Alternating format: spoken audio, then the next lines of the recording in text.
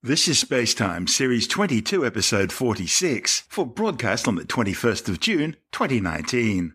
Coming up on Spacetime, hunting for dark galaxies, the massive Martian ice discovery opening a new window on the red planet's history, and the ticking time bomb of Betelgeuse. All that and more coming up on Spacetime. Welcome to Spacetime with Stuart Gary.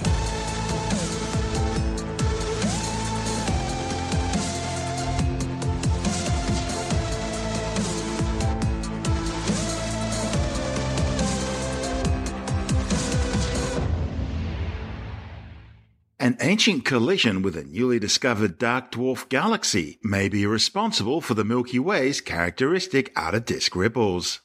The findings, reported on the pre-press physics website archive.org, follow last year's discovery of the Antilla II dwarf galaxy during the second data release from the European Space Agency's Gaia mission. Gaia is charting the most detailed three-dimensional map of our galaxy and surrounding regions ever undertaken. Antilla II is a dwarf galaxy of the Milky Way, located some 422 light-years away in the southern constellation of Antilla the Pump. The galaxy is similar in size to the Large Magellanic Cloud, which makes it about a tenth the size of the Milky Way, but it's about 10,000 times fainter than the LMC. In fact, it has the lowest surface brightness of any galaxy yet discovered, and is about 100 times more diffuse than any other known ultra-diffuse galaxy. The study's lead author, Associate Professor Sukanya Chakrabarti from the Rochester Institute of Technology, says the dwarf galaxy's location closely matches the location of a dark matter-dominated dwarf galaxy originally predicted through a dynamical analysis back in 2009. Using the Gaia data, Chakrabarti calculated the dwarf galaxy's past trajectory and found that Antilla II would have crashed into the Milky Way eons ago, producing the large ripples seen in the outer gas disk of our galaxy. Upcoming additional data releases from Gaia will provide further clarity, and they should allow the authors to predict the motions of stars within Antilla II. Chakrabarti argues that if Antilla II is the dwarf galaxy which she predicted back in 2009, then she has a pretty good handle on what its orbit should be, and that in turn has allowed her to determine just how close it came to the Milky Way's galactic disk in the past. Importantly, it also sets stringent constraints, therefore, not only on the dwarf galaxy's mass, but also its density profile. And that means Antilla II could ultimately be used as a unique laboratory to learn more about the nature of that mysterious substance called dark matter.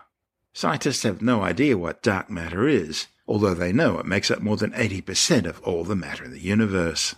Chakrabarti and colleagues also explored other potential causes for the ripples in the Milky Way's outer disk, but after careful examination they've ruled out those other candidates. For example, the Sagittarius dwarf galaxy's tidal strength is insufficient, and the Large and Small Magellanic Clouds are simply too distant. All the evidence points to Antilla II as the most likely candidate. This is Spacetime. I'm Stuart Gary.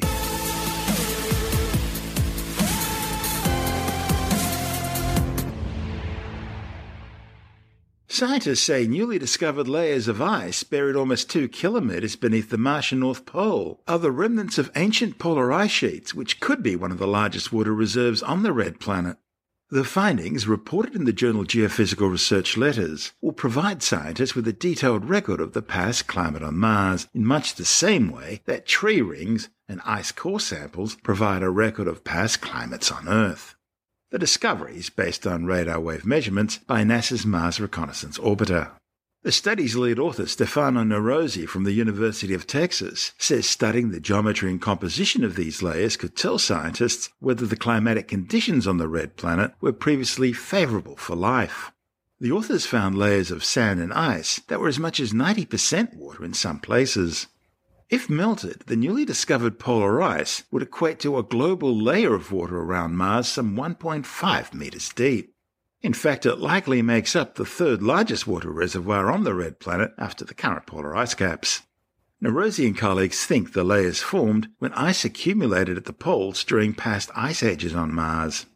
And each time the planet warmed, a remnant of the ice caps became covered by sand, which then protected the ice from solar radiation, preventing it from sublimating into the atmosphere. Martian ice ages are thought to be caused by dramatic changes in the planet's orbit and axial tilt. Over a period of about 50,000 years or so, Mars tends to lean more towards the Sun, gradually returning to an upright position, sort of like a wobbling, spinning top. When the planet spins upright, the equator faces the Sun, allowing the polar ice caps to grow. And as the planet tilts, the ice caps become exposed more directly to the Sun, retreating and perhaps even vanishing entirely. Scientists had thought the ice caps were lost, but the new research shows that significant ice sheet remnants have survived under the planet's surface, trapped in alternating bands of ice and sand, like layers on a cake. This study also provides new, important insights into the exchange of water ice between the poles and the mid-latitudes, where scientists have already confirmed the presence of widespread glaciers.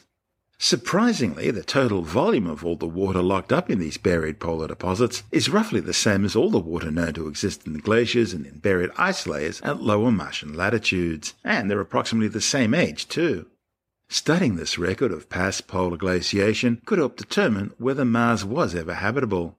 Understanding how much water was available globally versus what's trapped in the poles is important if you're going to have liquid water on Mars. After all, you can have all the right conditions for life, but if most of that water is locked up at the poles, then it becomes difficult to have sufficient amounts of liquid water near the equator. And of course, water is essential for life as we know it. I'm Stuart Gary. You're listening to Space Time.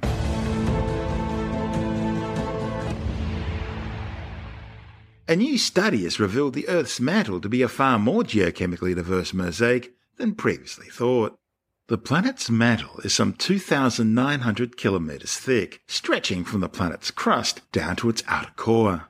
In fact, it's the largest single layer of Earth. Despite popular belief, the mantle is predominantly solid, although it behaves more like a viscous fluid over geological timescales. Partial melting of the mantle at mid-ocean ridges produces oceanic crust and continental crust at subduction zones. The mantle's also dotted with hotspot plumes of molten material extending up from the core mantle boundary to the planet's surface. The new findings, reported in the journal Nature Geoscience, paints an intricate picture of the mantle as something far more complex than the relatively uniform lavas which eventually reach the planet's surface. And that's a problem because science's best access to the mantle comes in the form of lava that erupts at mid-ocean ridges on the seafloor and which are producing new ocean crust. The study's lead author, Assistant Professor Sarah Lambert from the University of Utah, says samples of this lava show that it's chemically mostly the same everywhere on the planet. But the thing is, that's at odds with what's happening at the other end of the crust's life cycle. Old oceanic crust spreads away from the mid-ocean ridges until it's shoved beneath the continent, sinking back down into the mantle. And what happens after that is somewhat unclear. But the mantle and the old crust melt should provide a degree of variation in the chemical composition of the magmas. So Lambert and colleagues decided to discover what the mantle looks like before it rises as lava at the mid-ocean ridge. They examined core drill samples taken through the ocean crust in order to look at cumulant minerals, the first minerals to crystallize when magmas enter the crust, examining the chemical composition from the most primitive parts of these minerals.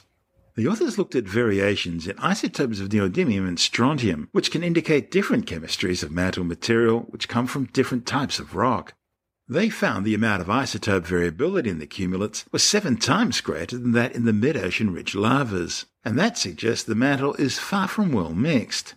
Lambert says that's probably because different rocks are melting at different temperatures.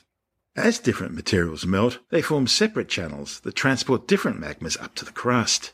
The end result is several networks of channels that are all converging towards the mid-ocean ridge but don't mix. That final mixing, the thing which is giving lavas all over the world the same sort of composition, must be happening somewhere in the crust. The mystery deepens. You're listening to Space Time. I'm Stuart Gary.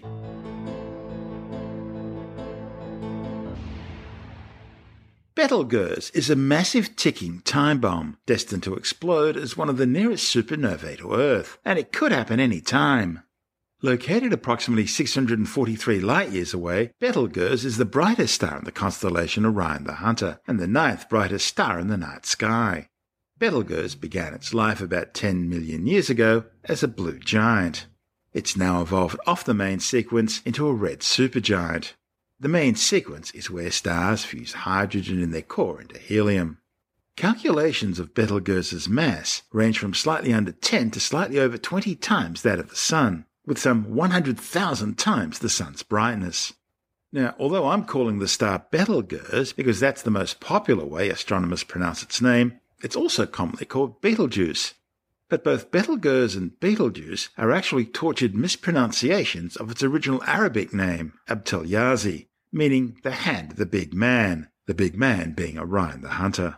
Betelgeuse has already moved off the main sequence. It's now converting progressively heavier and heavier elements. Eventually, it'll start producing iron in its core, and that will trigger the star's death, causing it to collapse and explode as a massive supernova. And that's likely to happen any day now, which in astronomical terms could mean tomorrow, or it could mean 100,000 years from now.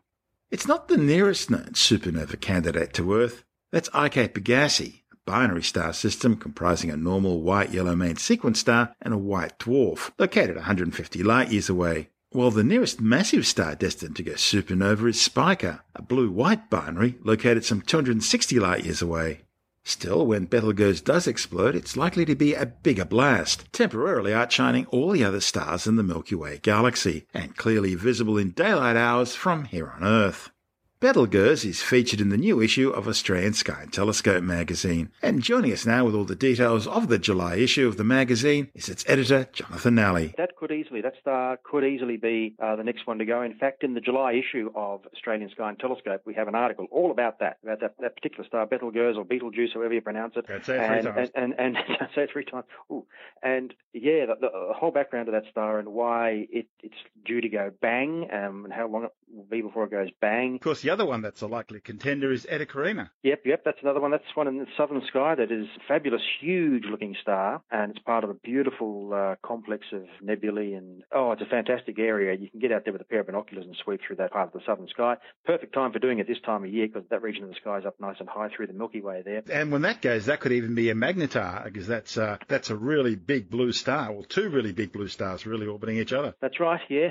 So the chances of this happening in our lifetime, of course, are very, very slim. But any day now in astronomical terms could mean in our lifetime, or it could be a million years from now. That's right, yeah. So in astronomical terms, they are due to go bang, and on the timescale of the stars' lives, 100,000 years is a blink of an eye. So as far as they're concerned, any day now. Personifying a star any day now, but as far as we're concerned, we're going to miss out for sure. We saw 1987A, that's good, happy with that. Another few centuries, well and good. And of course, we don't want one going off too nearby, but fortunately there aren't any that are too nearby that are going to give us any concern. Do you realise if Betelgeuse was in the centre of our solar system where the Sun is, its outer surface would be as far out as Jupiter in its orbit around the Sun? Well, I can imagine that, but of course, if it were real, I wouldn't be here, would I? No, you'd probably be fried like a cinder, although not as hot as the Sun. It's only about 2,000 degrees out there, 2,600, which is why it's bright red in colour right now. That's a bit too hot for me. 50 years since Apollo 11, the first manned lunar landing. Neil Armstrong, Buzz Aldrin. It was a pretty amazing time, and none more amazing than, of course, Apollo 11. So, yeah, 50th anniversary of coming up. And in the July issue of Australian Sky and Telescope, we take a look at the role that Australia's very own Parkes Radio Telescope played in that mission. The dish. The dish, yeah, the famous dish, belongs to the CSIRO now, the Commonwealth Scientific and Industrial Research Organisation. It played a small role. Of course, it didn't launch them to the moon or anything like that, but what it did was it helped get the signals back from the moon. So it received the TV signals of Neil Armstrong and Buzz Aldrin making their famous moonwalk. NASA had asked Australia if they could press the Parkes dish into service as basically a backup, if you like, for their own dishes. That was the Honeysuckle, wasn't it? There was Honeysuckle Creek, yeah, and there were a couple of other ones, and the big one in California was meant to be at Goldstone, was meant to be the primary one. So it all depended on when exactly they made this moonwalk after they landed. Initially, it was thought that they would have a rest period, I believe. I think the first one was they're going to get straight out, and they thought, no, we're going to be too hyped up. We need to have a rest first. So they decided they were going to have a rest first. After they landed, they thought, no, we're too hyped up. We might as well get out and go and do it. Yes. But then it took so long to get into their spacesuits and everything, much longer than they thought, that they ended up being back on pretty much the original schedule anyway. So anyway, long story. You can read all about it in the magazine. But what happened was that the signal that was coming through NASA's dishes ended up being not quite as good as that coming through Parkes. So for almost all of the moonwalk, NASA chose the Parkes signal for the TV broadcast that went all around the world. And while I think of it too, there's course, 50th anniversary. There are going to be lots and lots of different sorts of celebrations held all around the countryside, which we cover in the magazine, in Brisbane and Sydney and Parkes and all sorts of places. So Parkes itself is going to have public open days. So it's in the middle of New South Wales, central New South Wales, but well worth a visit if you haven't been there before. It's an amazing place with this big radio telescope dish, and they've got a fantastic visitor centre and everything. And so over the weekend of the anniversary of Apollo 11, they're going to have public open days too, so you can get up close and have a look at where all the action happened, and I'd really recommend you do so. So talking about telescopes, that's of course a big professional radio telescope, but did you know you can 3D print your own backyard telescope? You can 3D print the bits for your own normal optical telescope that uses a mirror. Let's start from scratch. So in the old days, go back 50 years, 60 years or longer, amateur astronomers basically most of the time made their own telescopes because stuff was expensive, but bits and pieces you had in your shed or you get from the local scrapyard was cheap. So people made their own telescopes. They even made their own mirrors. They got a blank piece of glass and they ground it into the right sort of concave shape in the middle to give it a parabolic surface. And that's what amateur astronomers had been doing for a couple of centuries or so. So that was the way things were done. But then when we got into the era of mass production of amateur telescopes and the sort of stuff you might buy in a department store or better ones. And the prices came down, and then particularly when China opened up and became this sort of market economy and people shifted their manufacturing to China, the cost of telescopes just came way, way down. So the whole thing of amateur astronomers building their own telescopes just sort of disappeared largely for a long, long time. And it still has basically disappeared. I mean, the sort of amazing telescopes you can buy these days, these computerized things, you wouldn't bother building one of those yourself because you can just buy them off the shelf and they're tremendous. But what happens if you want to build a particular kind of telescope that no one out there makes? So this fellow in America has built himself what's called a binoscope or a binocular telescope, where you use both eyes to look through rather than just using one looking through an eyepiece, because you get much better view through using two eyes, and it's more natural too to have both eyes open at a time and be able to see through. But you can't just sort of buy a binocular telescope off the shelf. So this guy was pretty clever. He was in the business, so he knew all about computer-aided design, that sort of thing. And he thought, why don't I just 3D print one of these things? You know, I can design the whole thing to my exact specifications on my computer and then just get it made. So initially, he was sending his designs out to these sort of jobbing factories where they will use their 3D printer to make the bit for you and then send it back. He started doing that and then figured out, oh, much better if I just bought my own little machine and then I can do it myself, which he did. And so he's just 3D printed about 70% of all the part of his telescope, and it's a most amazing thing. It's very compact and it folds up into basically nothing. You can put it together in a matter of minutes. Anyone can use it. It's so easy. It's just intuitive, and it's exactly the right size and has exactly the features that he wants. So this is the way it's going to go, I think. You know, people are going to use these 3D printers and computer-aided design. You can download his plans and probably plans from lots of other ones as well. And if you don't have your own 3D printer, you can send the plans to someone who does, and they'll print it out for you. You just put it all together, and away you go. Isn't it amazing? It's almost like a Star Trek-style replicator. It's like that, isn't it? That's the way things are going. It's really incredible, and you can choose different sorts of materials to make the different parts of it. So he's using plastic resin things that are impregnated with carbon fiber powder, that kind of thing, which means it's very light but very strong, and it keeps its shape because you don't want telescopes warping because that gives you a distorted view. So I just think this is amazing. This is the way things are going to go. People are going to. I can see it in 20 years from now. Every home will have a 3D printer of some kind, just like you've got an inkjet printer. We'll have a 3D printer, and you just print all sorts of things, whether it's a telescope or a new car or whatever. Just print it yourself and put it all together. It's going to be amazing. It's going to mean that people will be creating and making things for themselves again, sort of like they were in the early days of making telescopes, but all the trial and error will have gone, and you can do things to your own exact specifications, and it's almost inspiring me to go and get one and do it as well. That's Jonathan Nally, editor of Australian Sky and Telescope magazine. And this is Space Time. I'm Stuart Gary.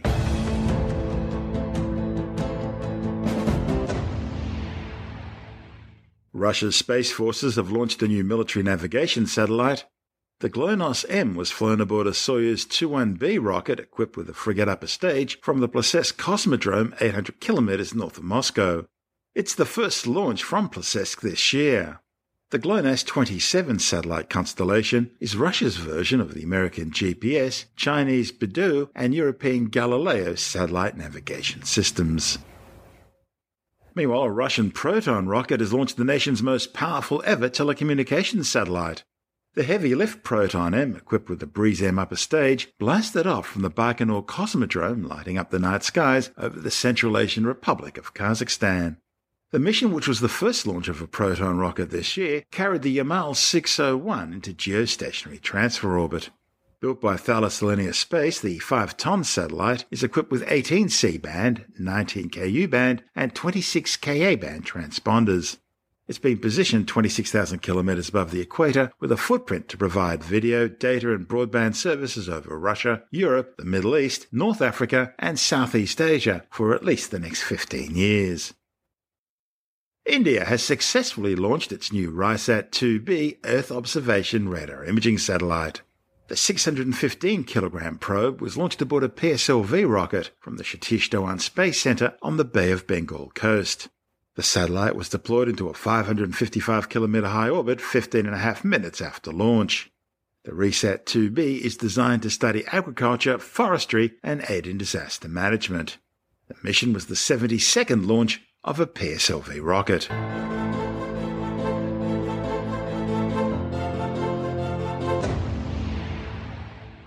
And time now to take another brief look at some of the other stories making news in science this week with the Science Report.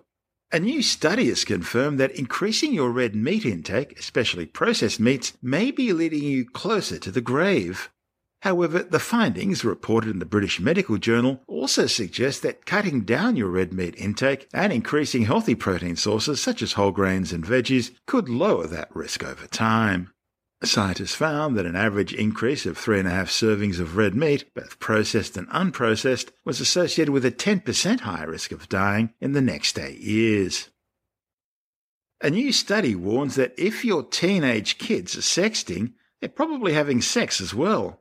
The findings, reported in the Journal of the American Medical Association, suggest that teens who sext are more likely to be sexually active, more likely to have multiple sexual partners, more likely to internalize problems, and more likely to show signs of substance use.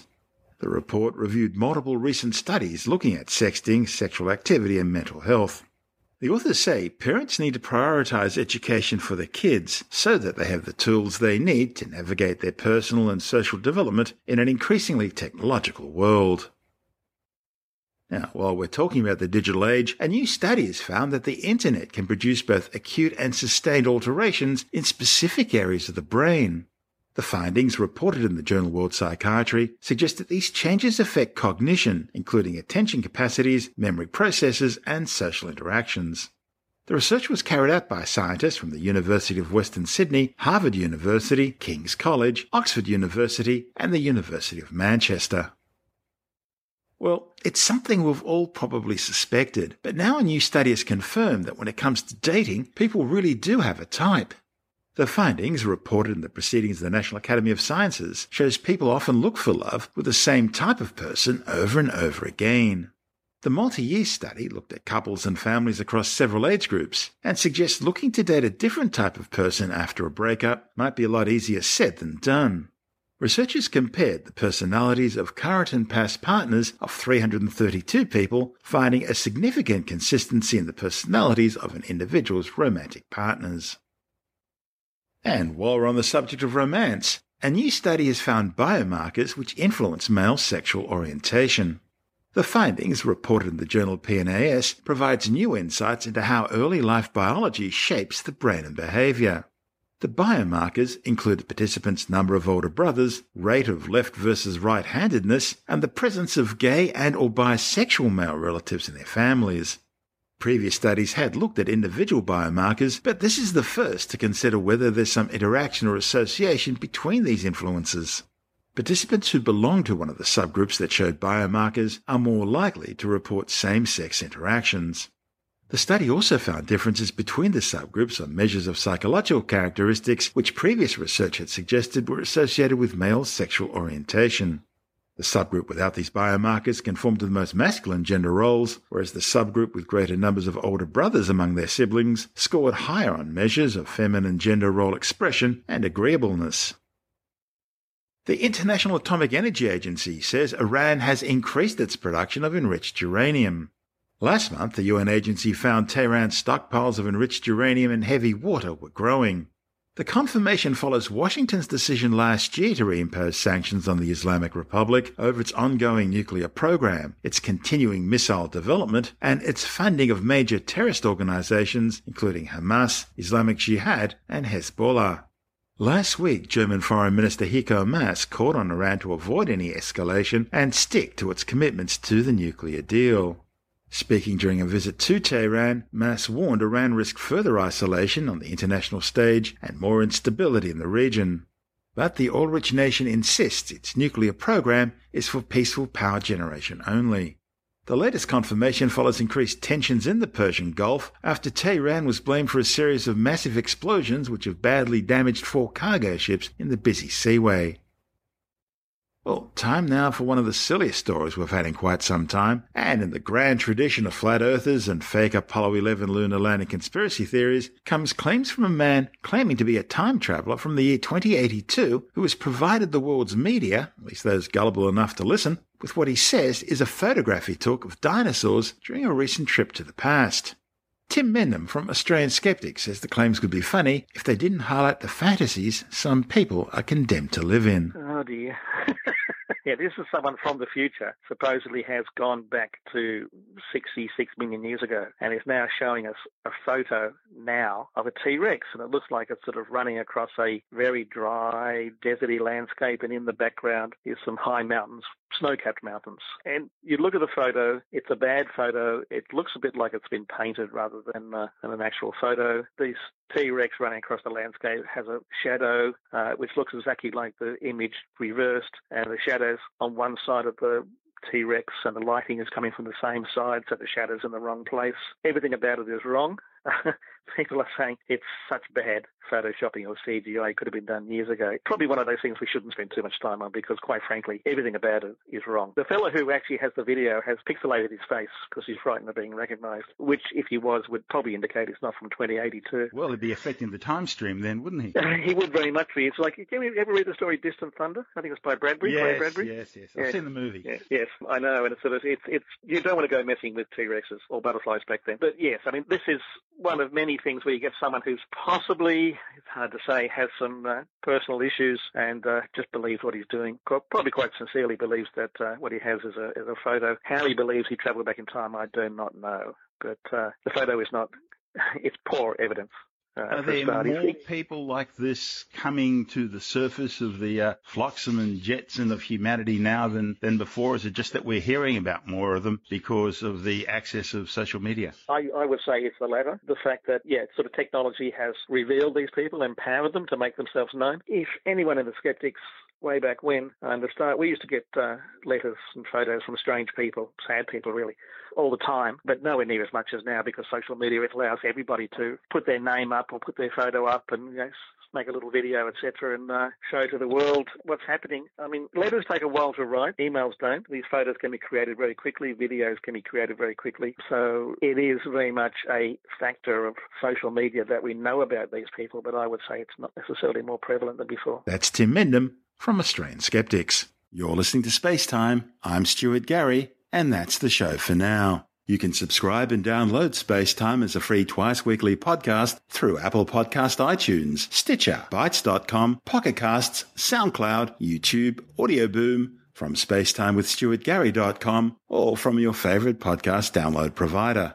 Spacetime's also broadcast coast to coast across the United States on Science 360 Radio by the National Science Foundation in Washington, D.C., and available around the world on TuneIn Radio. If you want more Spacetime, check out our blog where you'll find all the stuff we couldn't fit in the show, as well as loads of images, news stories, videos, and things on the web I find interesting or amusing. Just go to spacetimewithstuartgary.tumblr.com. That's all one word and in lowercase, and that's Tumblr without the E. You can also follow us on Twitter through @StuartGary, at Spacetime with Stuart Gary on Instagram, and on Facebook, just go to www.facebook.com/Spacetime with Stuart Gary. Spacetime is brought to you in collaboration with Australian Sky and Telescope magazine, your window on the universe.